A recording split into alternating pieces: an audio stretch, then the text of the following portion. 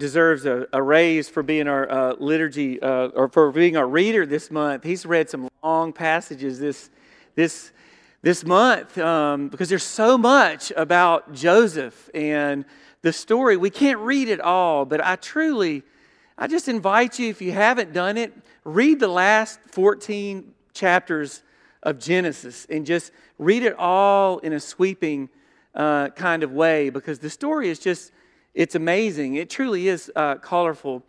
You remember our first Sunday, it was 17-year-old Joseph who had all these great dreams. God is not really mentioned in that chapter explicitly. It kind of reminds me of the prevenient grace of God. Even when we don't notice God, God is always working right underneath there in the surface.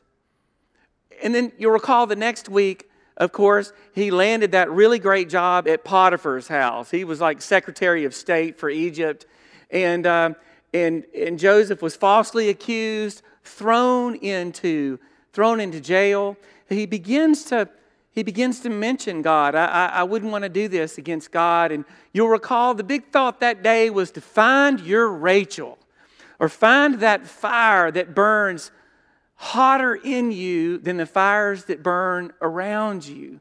Just like his dad Jacob, who had to work 7 years for the love of his life, Rachel. And it says in Scripture that it seemed but just a few days, right? And lots of times that fire, that internal fire goes out. We got to find our first love. And then last week, you'll recall that Joseph is maturing. Now he's in middle age. And instead of worried about his own dreams, he starts interpreting other people's dreams, which opens the door for him. And isn't it ironic how life works in faith, that our own dreams unfold as we help other people with their dreams? So now we've got today. And this story that Jeff read is sort of it's the finale. It's the reconciliation. It's the cinnamon roll hug of him and all his brothers when he finally loves them and weeps, and we see reconciliation and forgiveness. A lot to unpack there. Let's open up with a word, a prayer before we go. God, the grass withers and the flower fades, but we know that your word of love and grace endures forever. Plant a seed in our hearts today. Give us the courage to live out the good news that we might hear today. Speak, O Lord, your servants are listening. So Richard Rohr, a Franciscan priest, has written this: all great spirituality is about what we do with our pain. All great spirituality is what we do with our pain. I find that to be a fascinating statement. All great spirituality is not what we do with our gifts, or not what we do with our money, or not what we do in our work, our families, and our church. No, spirituality, according to Richard Rohr, is first and foremost about what you and I do with our pain. Do you think that's right? Do you agree? Consider Joseph. Consider what Joseph did with his pain a long time ago, what he did with his pain. Today's text is the end of a larger, wonderful story, obviously, in the book of Genesis that I talked about. And it's one of my favorites in all of Scripture. You'll recall that when Joseph was younger, to put it mildly, he was an irritating brother. He was a brat. And he had two dreams in which his older brothers bowed down to him. And like an idiot, he tells his brothers about the dream. Probably shouldn't have done that, but he did. And he told them, "Oh, I'm the apple of my father's eye." So those older brothers resented him. They sell Joseph to the Ishmaelites, who in turn sell him to Potiphar, while Joseph's older siblings try to cover their tracks. So they present their father with Joseph's robe, Jacob, and they dipped it in goat's blood, and they make it look like their brother was killed. What a cruel thing to do with their father. And Jacob was inconsolable. Jacob was devastated, and years go by. Joseph goes from being a slave in Egypt to interpreting Pharaoh's dreams in Egypt to becoming prime minister, first in command, right under Pharaoh of all of Egypt. And then a famine hits the land. Egypt has bread because of what Joseph did. Save a little bit, good years, you'll have more grain in the lean years and we can work it through. And like a charm, it all works out perfectly. The famine goes far beyond Egypt, and we've got foreigners coming into Egypt. And lo and behold, his brothers show up with empty sacks looking for food to save their lives. This is where they meet Joseph. And they don't recognize Joseph, but Joseph recognizes them. Now let me ask you this. If you were in Joseph's shoes, think about this. They tried to kill him. If you were in his shoes, what would you do to his brothers? What would you do to your brothers? If you had all the power in the world like Joseph, what would you say to your brothers? All great spirituality, says Rohr, is about what we do with our pain. Seems to me that Richard Rohr could have been speaking to our own lives now as well. A lot we can deduce from this. If I could have read you that first story where he recognizes his brothers. It's 2 chapters before what Jeff read. He doesn't instantly throw out his arms at his brothers. He doesn't instantly say, I forgive you. He doesn't instantly say, come close to me, right? He kind of I'm not sure he even knows what he's about to do. And he probably feels like giving them own taste of their own medicine, right? Revenge. Boy, revenge can be so sweet. You ever been tempted? Return a little evil for evil. He could have done it, but he doesn't. But he doesn't immediately forgive them. Just a quick aside, a little life lesson here. The deeper the wound, the longer it takes to forgive. And you've probably lived that out in your life. All these stories about Joseph's dreams and about what's going to happen. But you know what? Even if you're prime minister of Egypt, your past will catch up with you. And if you don't deal with your past will deal with you. And for most of us, our past has faces and names of people that might have broken our hearts and shattered us and pushed us in a hole and made us want to scream. Well, what you going to say to your brothers? What you going to do to your brothers? How did Joseph come to terms with what he could not control? You can have the best job, make all kinds of money, but there are some things in our life that you cannot control, and some of that is how and when you might get hurt by others. And if we're really telling the truth, some of that is that you and I hurt other people. We do that too. How do we manage that? And how did Joseph reimagine his life after what his brothers did to him? I mean, that's a now question, isn't it? That's not some ancient story. How did he do it? Well, when he finally sees his brother again, he doesn't take their life. He does play around with them, right? He puts them in jail, has Simeon stay for collateral. You could read that in that part of Genesis. He chews them out a little bit. He shouts at them. He says, you're being spies. I know you're asking for food, but I know you're spies. And it's kind of like, have you ever chewed somebody out, but not really for the direct reason you're mad at them, or somebody ever done that to you? He's just letting off some steam and trying to figure it out. But he doesn't throw them in jail forever. He doesn't ignore them. Hey, I'm just going to let those bozos pass on by. I don't care about it anymore. They're dead to me. He doesn't pretend not to recognize them. He doesn't send them away empty-handed. Joseph does something, though, in our text that is so remarkable and so courageous. Most of the time, I would say, don't emulate Joseph. In fact, most characters in the Bible, you don't want to emulate, right? But maybe here, maybe we can get inspired by a couple of things. Instead of putting distance in his present life and his broken, dysfunctional family, instead of putting distance between his new life and the pain of his old life, he says to his brothers, come closer. This is what Jeff read. Come on closer. Come closer. It's not easy sometimes to get close to things that have wounded you or that are dangerous to you. But we're called as followers of Jesus to come close.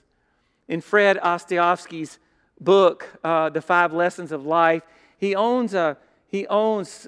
owns a hospice in San Francisco. He talks about all the lessons he's learned about people dying. And one day, he had a linesman who was dying. A linesman, climbing those poles, fixing the lines that are down. And the linesman, he was dying. He was talking about the scariest time as a linesman. One of them is when they put that pole in the ground, there's a little bit of a chance that pole doesn't hit that hole right and it can fall. And so Fred looked at him and said, oh boy, I bet when that thing starts to teeter, I bet everybody starts running away. He says, nope, that's how you get killed. He said, you do just the opposite. You run toward the pole as it's falling because what you see won't kill you. You can get out of the way. You can hold it and touch it with your hands and step to the side. Same thing when it comes to our more difficult relationships. Same thing. We can run and we can go high and we can go long and we can go as far that way, but it's kind of like that dead skunk in the trunk. It's going to stink all the way, no matter how far you drive, or it's like the dirt on your windshield. I don't care how far you drive, you got to deal with it. If we don't deal with our past, usually by around 40 years old, your past starts to deal with you. When he finally sees his brothers again, he says, come close, come close, come close. He doesn't ignore them. He says, come close. He finally weeps. Joseph weeps 6 times in these 3 chapters. He grieves. And it's all right to grieve when you've been hurt or when you've hurt somebody else. He finally reveals to his brothers, you recognize me? I'm your brother. I'm alive. He says real quick, well, how's Dad doing? He wanted to know about Papa Jacob, right? But this is what he said. This is Joseph's turning point, I think. And this is sort of, I see a lot of Jesus in this. There's a thread there. There's a gospel thread. He says this, and now, so his brothers, do not be distressed, because don't you know they were frightened? Because they thought, this guy's powerful, and he could do us in. He could throw us in jail and lock the key and just throw away the keys forever if he wanted to. He says, do not be distressed or angry with yourselves because you sold me here. For God sent me here before you to preserve life. Joseph said to his brothers, you sold me, but God sent me. And that is a big time pivot in all of our lives. At some point, we either see our lives as being sold or sent.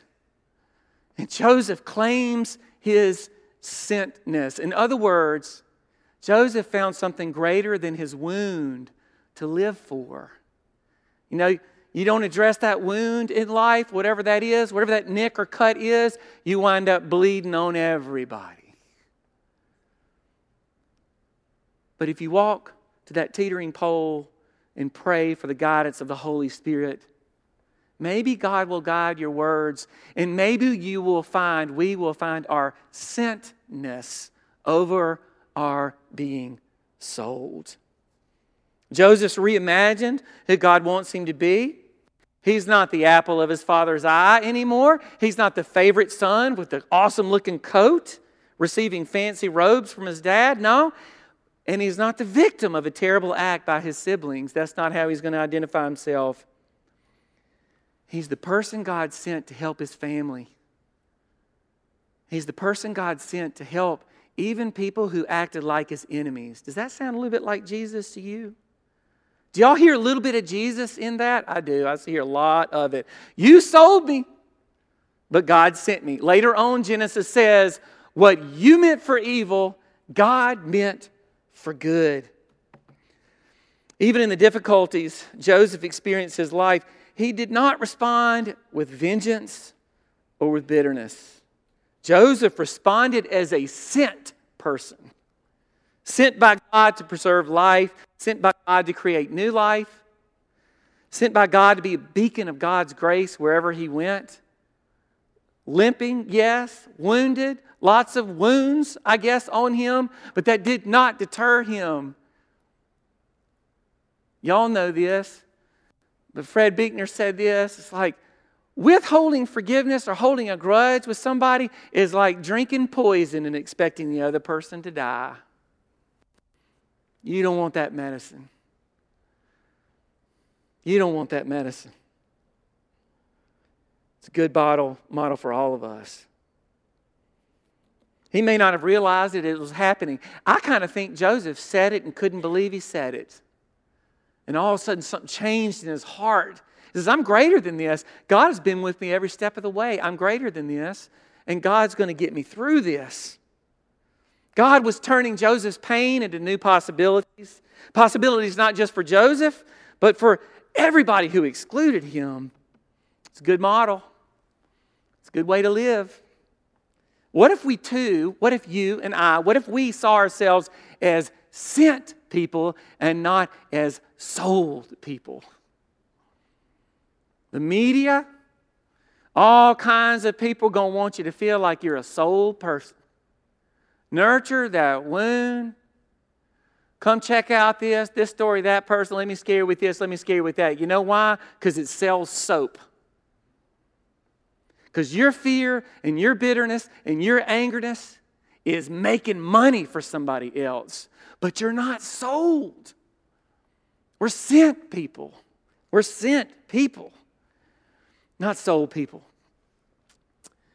I put this on my Facebook, and I just got to let you know, first of all, I'm a big Ronnie Milsap fan. Anybody like Ronnie Milsap? Oh, my gosh.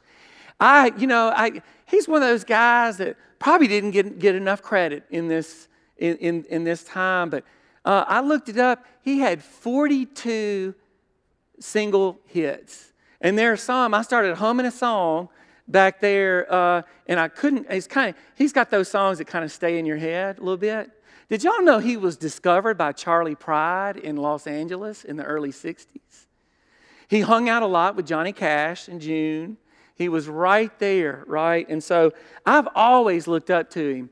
But if you'll go to my Facebook and listen to the NPR interview by David Green on Weekend Edition, it's right there on my Facebook. It's 11 minutes. It'll be the best 11 minutes you spent this week if you listen to it. Ronnie was born the same year my dad was, 1943, January 16. He was born in extreme rural poverty in the state of North Carolina. His mom was very religious. She was also very cruel. Ronnie was born blind. She didn't want him. She blamed Ronnie for his own blindness. When he was 13 months old, she held him in her hands and she walked over to her mama's house and said, "Take him. I can't handle him." Later on, and you'll learn in this interview, that his mom, he was raised by his grandparents. Thank God for those grandparents. His mom went on to have other children. Abigail was one of her kids. When Abigail was 6 years old, Ronnie said, Mama took her to her parents' house where Ronnie was and said, "Here's your sister. I want you to feel her eyes. She can see. She didn't bring shame and embarrassment to me." Now, when I heard that, I was driving on the road and I wanted to scream. I literally could hardly see. How can a human being do that to another human being? But then I kept listening. And Ronnie said this.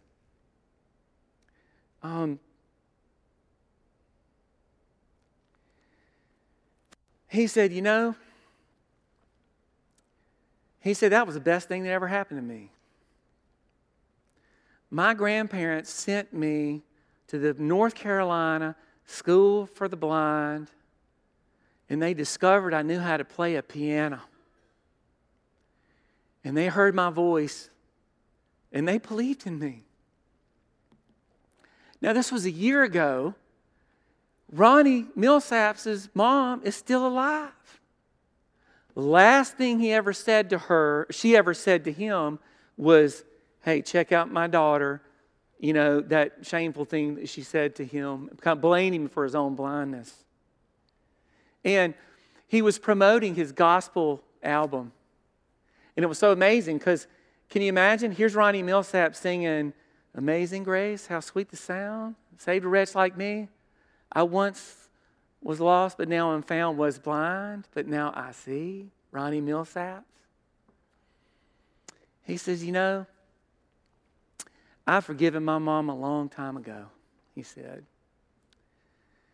He said, I really do wish her well. And I don't have any bad feelings about her.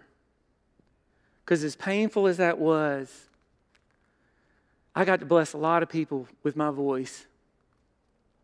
I wouldn't go through it again, but I don't blame her. How does that kind of forgiveness happen?